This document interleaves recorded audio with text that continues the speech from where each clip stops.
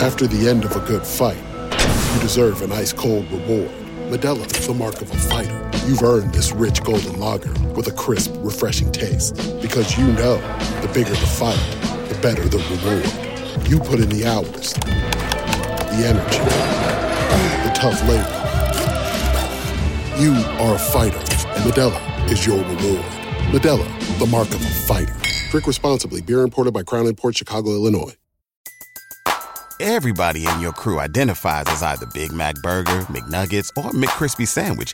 But you're the Filet-O-Fish Sandwich all day. That crispy fish, that savory tartar sauce, that melty cheese, that pillowy bun. Yeah, you get it. Every time. And if you love the Filet-O-Fish, right now you can catch two of the classics you love for just $6. Limited time only. Price and participation may vary. Cannot be combined with any other offer. Single item at regular price. Ba-da-ba-ba-ba. Welcome everyone to a Baseball America College podcast. Along with Aaron Fitt, I'm John Manuel from I'm in the Baseball America podcast nook. Aaron, of course, out on the West Coast. The 2013 regular season is here, Aaron. Let's just jump right in to this week's college podcast. We still got a Google Hangout to do. We'll have the Google Plus Hangout added on to our college coverage this year with the chat, the top 25 tracker, the top 25 rankings, the weekend preview, the mailbag, the whole panoply of Baseball America college coverage. No one brings it to you like Baseball America and Aaron Fitt. So Aaron, are you not entertained, listeners? Are you not entertained? I love it. I love that reference. It's still a good reference. Thank you, Aaron. I don't think anyone's going to be entertained by the top 7 in our rankings because we went chalk. But there was movement in our top 10, and that movement shockingly comes from the Southeastern Conference team, as Ole Miss sweeps TCU, preseason number 13 Ole Miss, sweeps number 14 in the preseason TCU. So now you're in between Vanderbilt at 2, Arkansas at 3, Mississippi State at 5, South Carolina at 7, and Ole Miss at 8, LSU at 9. My math skills are terrible, but I can count 6 of our top 9 teams are from the Southeastern Conference, and that is a lot of teams. That's a lot of teams. 7 out of 11. I mean, man, and what is it? Still, I believe still 8 of the top 25, if I'm not mistaken. 8 of 17. 8 of 17, yeah. Down there at 17. Well, I mean, this league is crazy deep, and I think Ole Miss, justified its ranking. We were, maybe a little more aggressive with Ole Miss than some of the other rankings. I haven't studied all the other rankings, I'll be honest, but I feel like we were pretty high on the Rebels, and they showed why this weekend. I think they're going to be a really good run prevention outfit. I love. Obviously, the frontline pitching with Bobby Wall and Mike Myers. We talked about Chris Ellis, the emerging Sunday guy. I love the improved depth of this bullpen. Last year, of course, they had 4 guys that seemed like that they could trust. And when Brett Huber was dealing with that nagging back injury, they had to move R.J. Hively from the Sunday role into the bullpen to stabilize it. And then they struggled on Sundays because they just didn't have enough quality arms. And now, all of a sudden, you've got Huber healthy again, and you've got a great supporting cast in that bullpen. You saw Aaron Greenwood pitch well this weekend.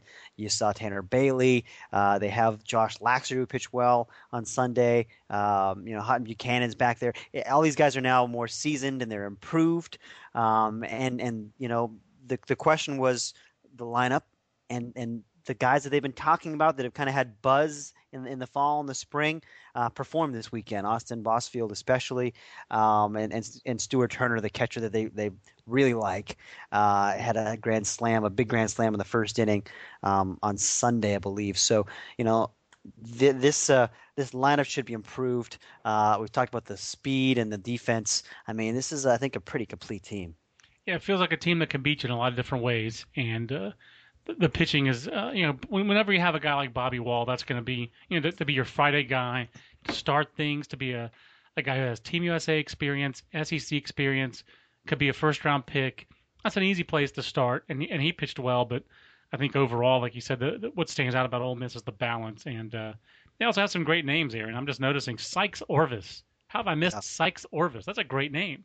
That is a great name, absolutely. I mean, that's all name team fodder. College baseball seems like it gives you more than its fair share of great names. Sykes Orvis. I've always been partial. Way back in the day, obviously in recent years, Quintavious Drains was my personal cheese ball for names. But I always used to like back in the day. Stanford had a couple of crazy names with Eric Van Zant, which was spelled really Arik. Had a couple of Erics. We also had Eric Hempy at South Carolina who spelled it that way. And then they had one of my favorite names at Stanford, Tobin Swope. Oh, that was a great name. I like how you go off on a names tangent here. We're supposed to keep this tight. Come on, Johnny. I can't do it, Aaron. I can't do tight. For TCU, Aaron, I guess the obvious concern here is even though Ole Miss is really good, and we talked about their pitching depth, 5 runs or I guess 4 runs in the whole weekend for TCU. Yeah. They're still the Big 12 favorite. I mean, this weekend doesn't change that. Well, in your mind, just what has to change or what has to improve for TCU to get going a little offensively? Who are maybe the players who should spark them as they improve from this weekend sweep? Yeah, I mean, certainly they need Kevin Cron to be the force in the middle of the lineup. I think that's really a key guy. I mean, that's kind of obvious. But Cron and Odell, the sophomores, and Jarek Suter, those guys are kind of the backbone of this lineup now. And they still have Jansen Whitty, of course, who actually had I think a decent first weekend. They like Cody Jones at the top of the lineup. I mean, I think the top 5 guys should be pretty good. It's the back half of the lineup that I worry more about. I feel like there's less firepower in the second half of the lineup than they're used to having there. So they need to pitch and they need to play defense, and they pitched pretty well this weekend. I mean, they're still gonna win a lot of games because of their arms and their athleticism, and they'll better days are ahead for them offensively. I mean, this is like I said, this was an elite, I think, pitching and defense team that they were playing against, and they are not an elite offense. They're just not. That's not how they're constructed this year. But they will hit better than they did this weekend, and I think that they're still, for me, still the team to beat in the Big 12 this year. And another team in that general geographic footprint, Rice, with a series win this weekend. That was the other big top 25 series. Rice over Stanford, winning 2 out of the 3 games in that series. It sounds like, real quick, Aaron, typical, not typical. That's negative. Mark Capel had a really good year last year, but when he lost, with the exception of Florida State, it seemed like the stuff was there. The first round, front of the first round stuff was there. But for whatever reason, in a Garrett Cole kind of way, Mark Capel can still be hittable. Is that kind of your quick read on Friday and how good Austin Kubica was? Talk a little bit about that. I mean, Capel only lost twice last year. The other time, was it Fresno State that beat him early on, I think? I mean, so. I think you're right. I mean, he had a pretty darn good junior year. Yes, he did. Earlier in his career, you're right. I mean, he'd be more susceptible to this kind of stuff. But I don't know. I mean, it sounded like, from what I understand, the stuff was good, like you said, this weekend. And, no cause for alarm, certainly, with Mark Capel. He'll be fine. The lineup, I mean, they missed Austin Wilson's presence the last 2 games of the series. Just it sounded like a minor injury, maybe a strain or something like that below the elbow, I think I read. That he should be back, but they tried different lineup combinations, and Stanford early in the season, traditionally they play these tough schedules, and they like to kind of see where they're at against good competition, and they will try a variety of lineup combinations, and rotate combinations of the mound as well, to try to find what's working for them. And they've got a lot of depth in this lineup now, and guys like Austin Barr and Austin Slater, and these sophomores that didn't get to play a lot last year that have talent, they're going to get their chances to show what they can do now. So I think it'll take a little time for this team to gel. I think by the time conference play starts, we'll have a better idea of who Stanford is, and they'll have a better idea of who they are. I mean, I still think they're a very talented club. They got a lot of big names and prospects in that lineup that got shut down by Rice's pitching staff this weekend. I mean, 4 runs in 3 games for a team as talented as Stanford.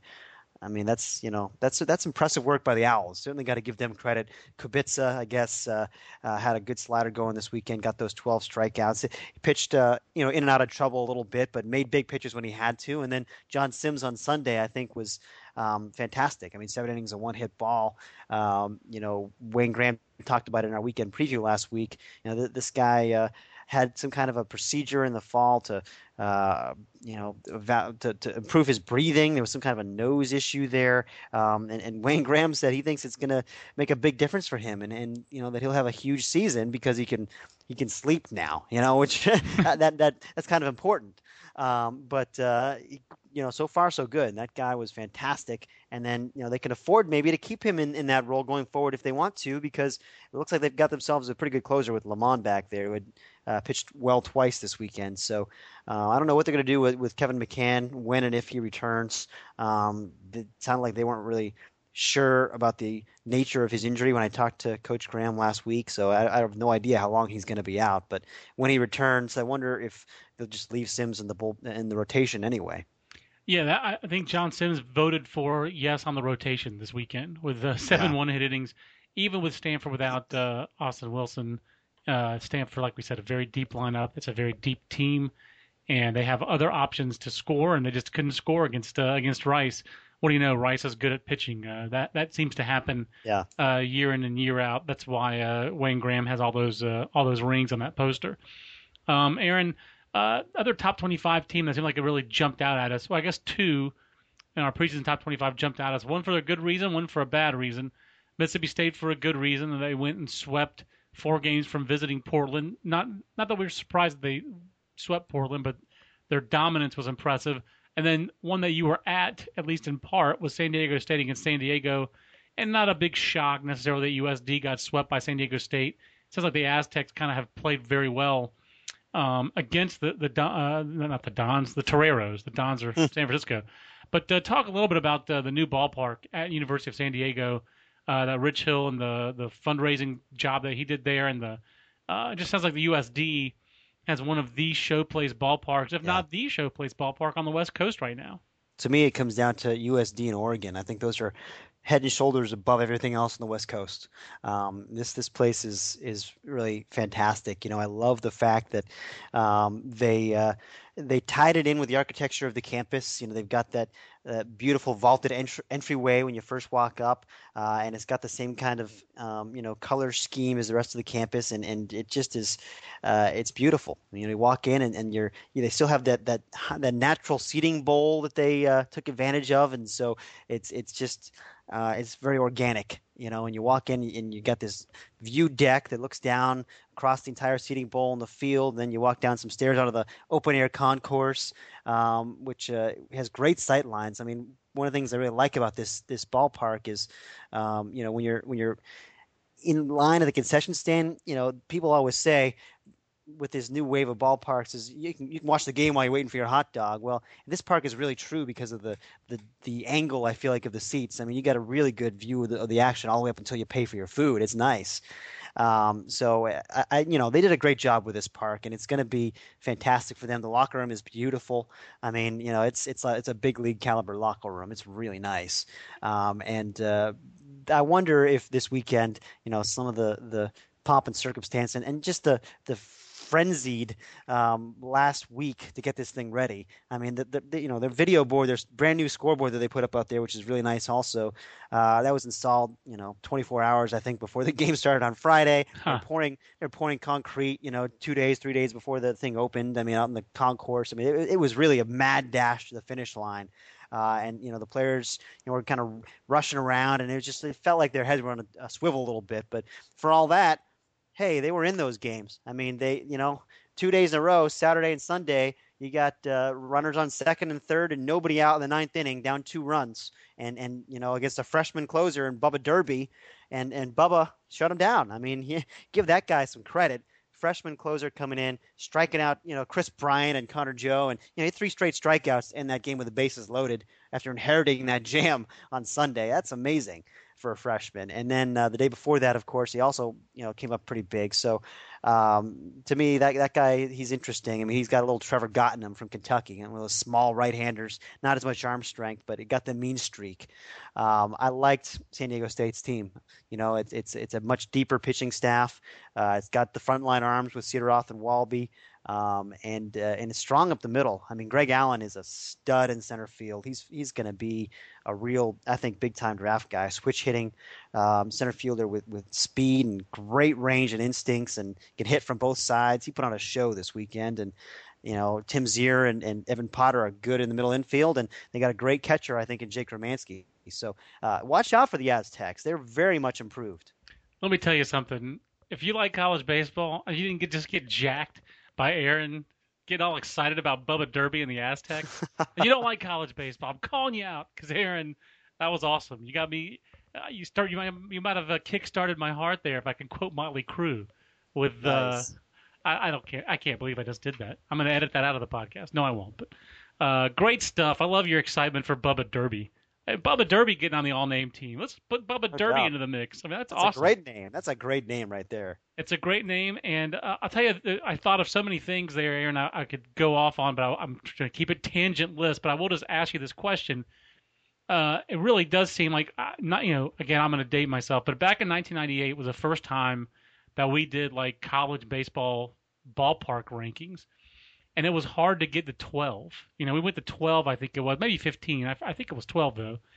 And I mean, Ohio State made the rankings, and Tennessee made the rankings, and basically there were like 5 to 7 real show places in college baseball at that time. And then the other teams that got on there were because they had larger stadiums, or they could seat 3,000 people. But then we did it again in 2003, I feel like, and we might have done it one time since then. But now, if you did college baseball ballpark rankings, you'd have to go to like 50. It is amazing how many nice, and the building boom, the growth in this sport in the last 15 years. The most tangible sign, because I remember, I forget who it was, you retweeted a tremendous looking image of the new ballpark at Dallas Baptist. That's right. I mean, the building boom in college baseball, and just some of the places, the schools where you see these show places, these colleges that have decided that they can compete on a national level in college baseball more than they can in other sports, and they put their money where their mouth is. It's just amazing, and it's great to see for the sport. You nailed it. I mean, that's a great point. You talk about Dallas Baptist and San Diego with some of the nicer facilities. I mean, that shows you. You're right. This is a sport where you don't have to be in the SEC to compete on a national level. And sure, it helps when you're in the SEC. I mean, you look at all the beautiful facilities that have been, even the new ones that have just been built in the last couple of years with LSU and South Carolina, and the massive project at Ole Miss and Texas A&M now as well, right, in the SEC. Finally remembered that they're in the SEC. How about that? Good job. North Carolina here locally. Yeah. I mean, TCU. But that's right. But it's even but the smaller parks too, like that you even up north where you see teams build 1,000-seat stadium or 1,500 seats. It's the ballparks. And then you mentioned Oregon earlier. It's the places. Oregon didn't even have baseball 5 years ago. Now they have the best facility in, in the West Coast, and it's just amazing how many. Wherever you go in college baseball, whatever conference you're in, you're going to find someone in that league who's got a really nice ballpark, and I just think it can't be understated how important that is. And I guess the biggest factor to me, it seems, Aaron, is that if you build a nice ballpark in college baseball, you're going to host a tournament. You can either host your conference tournament for some of these leagues, the smaller leagues, or you get to host postseason. You get to host regional and super regional, and that's something that's not even possible in basketball or football. You don't host postseason games in your on-campus stadium, and that is something that baseball offers that other sports just don't offer. So, and that reminds me of one other point I want to make about this weekend. San Diego, so used to playing their games in the daytime that they traditionally have struggled under the lights at night. And when they hosted a regional across town at San Diego State a few years ago, they played very poorly at night. This weekend they're playing under the lights for those first 2 games, and I wonder if that might be a factor as well. If there's some adjustment period, about getting used to playing at night. And San Diego State is used to playing at night. They have for years. I don't know, just something to think about. I think there's something to that. That's always been an issue with the Cubs when the Cubs have had some good teams, and when they first started playing more games under the lights at Wrigley Field, that was an issue. They did not. It's just a matter of baseball's a routine game. It's a matter of routine and rhythm. And I'm not going to go all Matt Doherty on you and talk about your body rhythm and all that kind of stuff. What was that stuff he talked about? You got me. I blocked out the Doherty era, I think. Smart man. It's the Baseball America podcast with John and Aaron. And Aaron, speaking of lights, did Cal play under the lights this weekend, or are those going to be ready for Pac-12 play? Right, exactly. It's I think it's March. Okay. It's another good news in college baseball where even Cal is getting lights, which is, again, they were on the chopping block 2 years ago, and obviously went to Omaha and have rallied as a program. Aaron, we got a little sidetracked there. Let's talk about a couple other teams in our top 25 rankings that were impressive. On our Google Plus Hangout, we talked about UC Irvine. I meant to ask you also about Cal State Fullerton, also in the Big West. I'm changing gears on you a little bit here. Sure. But the Titans, preseason top 25 team, pretty impressive weekend, it seems like, for Rick Vanderhook's second club, as Fullerton wins 2 games against visiting Nebraska, beat USC, won a game at Cal State Bakersfield. Seems like Cal State Fullerton offensively is going to take a big step forward from what they had last year. I really like their lineup, with some impact guys with Matt Chapman and J.D. Davis in that sophomore class that I think are going to take huge steps this year. And you saw J.D. Davis have a monster first weekend. That guy's got serious juice. He gives them some presence, that they haven't had since Nick Ramirez left, really. And Chapman and Michael Lorenzen, it sounds like he's much improved as a hitter. And the depth and athleticism of that lineup, they're going to hit. They're going to score a lot of runs, I think, and they're going to defend. The question was how much would they pitch? And I really like their freshman arms. But they are freshmen, and they'll have their ups and downs. But a great start for Eshelman and Justin Garza, 2 guys that have to have big years for them, especially with Kenny Matthews gone. I mean, it's a thinner staff than they had hoped probably that it would be. And so very encouraging. I mean, Garza, I have no doubt. I've never had a doubt that guy is going to be a monster in college baseball, and 6 innings, a 2-hit shutout ball. It's a nice way to start it off. But those 2 guys and Graham Wiest, they got some strike throwers. Gahn and Wiest are the holdover guys. They're experienced, solid guys. And they bring in, like you said, Garza and Eshelman. It just feels like a team that's got more answers than they had last year. Where last year was really they were scraptastic. If they beat you 3-2 or 4-2 and took advantage of your mistakes.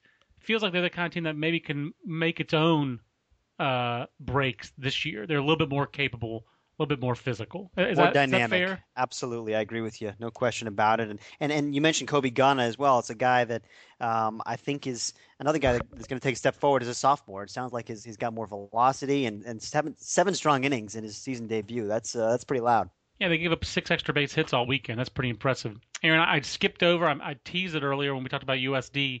So I should mention one of the Cal State Fullerton went 4-0 this weekend. Mississippi State 4-0 this weekend. They take down Portland, visiting Portland, and the Bulldogs. Aaron, this is a very deep club. It feels like almost their strength is their depth, and that maybe their weakness. I wouldn't say it's a weakness, but last year you could really peg things to Stratton, and they had Chris Stratton, who had that epic game against LSU, and they just had a true dominant Friday starter. They don't have that this year, but they really don't seem like they have any weaknesses other than that, Aaron. I mean, and they were on all their strengths, their athleticism, their pitching depth, their power arms, and the depth of their lineup. They were all on display this weekend against the visiting Pilots. You nailed it. I mean, that's exactly right. They've got a lot of things to like, and I think Jacob Lindgren might be the answer at that Friday spot.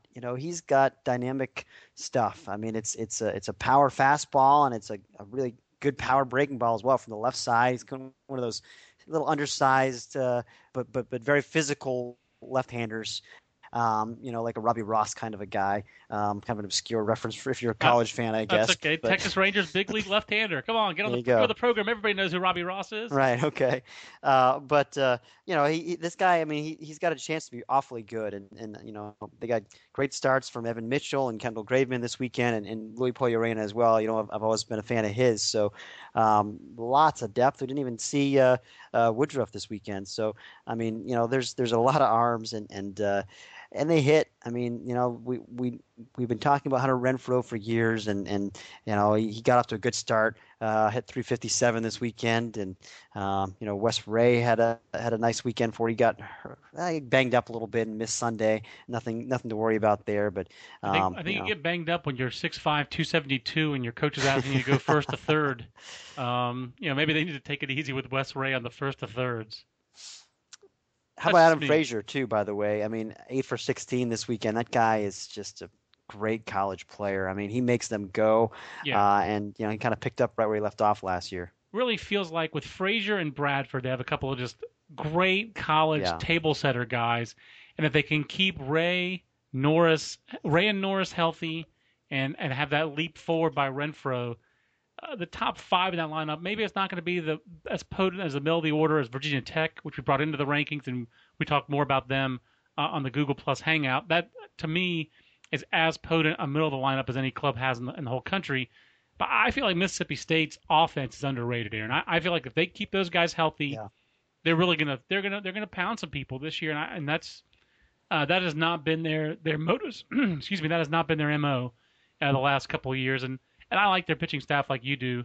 I know it's one weekend, but even coming off last year, Jonathan Holder, how many closers in the country would you put ahead of that guy? It feels like he's in the small group of elite closers in the country. I'm with you. I mean, hey, a guy that had 9 saves and a 0.32 ERA last year, that's pretty loud. But you're right about I think the lineup being maybe a little underrated. I mean, heck, people look at their stats and they say, oh, they hit 251 last year. Why are they going to hit this year? Well, we believe in this talent and the experience and the depth of this lineup, and that's why we graded it a 60. I mean, their hitting is a 60 in the preseason, above average, and the power is a 50, and that, and if they were in a different ballpark, that might play even more. But even in this ballpark, with the fences moved in a little bit, you're going to see a little bit more power production out of the Bulldogs this year. I think so. Aaron, I'll wrap up. I'll have a final thought, and then you formulate a final thought from the top 25. I will just only game I ended up going to this weekend was Appalachian State at North Carolina State. Entertaining. We had great weather. It was good to see Trey Turner up to his old tricks, 2 more stolen bases. That guy's as dynamic an individual player as there is in college baseball. It was a down day for Carlos Rodon. The box score tells that. I mean, he did have, I think, 8 strikeouts, maybe 9. But obviously the NC State ace, preseason first-team All-American, gave up 3 home runs. He'd given up 2 all of last year. Gave up 3. Jalen Davis, I believe, is the freshman's name, who took him deep on a cutter in the first inning for Appalachian State. Very encouraging look at App State. Their defense was a little shaky. They gave NC State the runs that NC State got. Basically, App State gave them with poor infield defense. But App State, a lot of new arms. And Chris Pollard, their former head coach, has now moved on to Duke. Billy Jones doesn't quite have that same reputation as Pollard did as far as developing pitchers. But nice job this weekend. They threw some new guys into the fire. Moved Rob Marciello to the back of the bullpen. He got the save. Nice blog post on our draft blog from Connor Glassey with a video of Marciello, who I wrote about last year when he went down to LSU, beat them on Sunday, pitched into the 9th inning. So big win for App State. It's only 1 game. A little concerned for Carlos Rodon because his velocity was down, but I'm not that concerned about Carlos. I'm more concerned with NC State's lineup.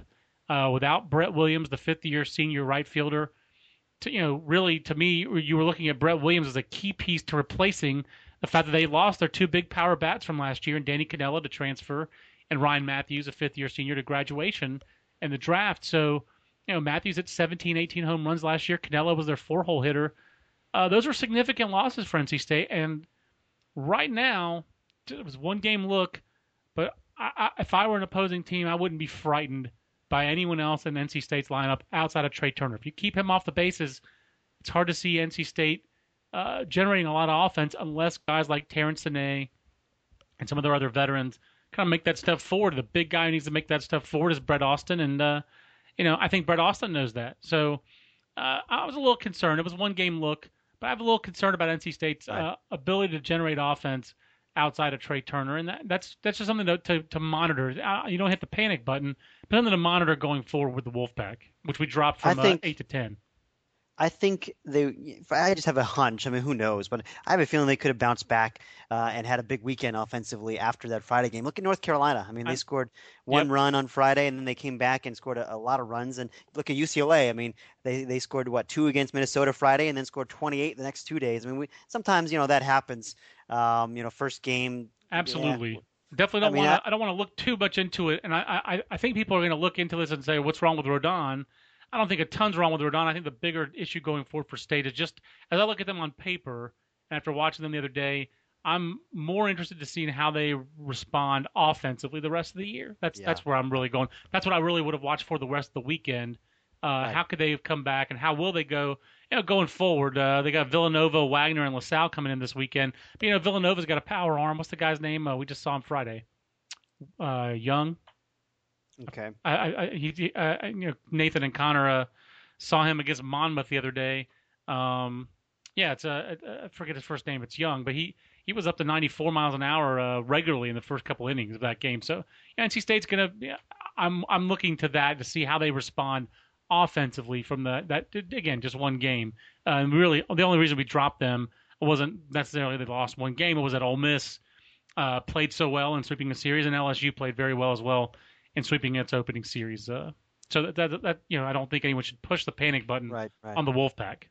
That's Pat Young, by the way, Villanova, who Thank you. was pretty good in the Cape last year, and kind of a sleeper draft guy. Maybe not a sleeper to scouts in the Northeast, but anyway, my final thought, my takeaway here this weekend.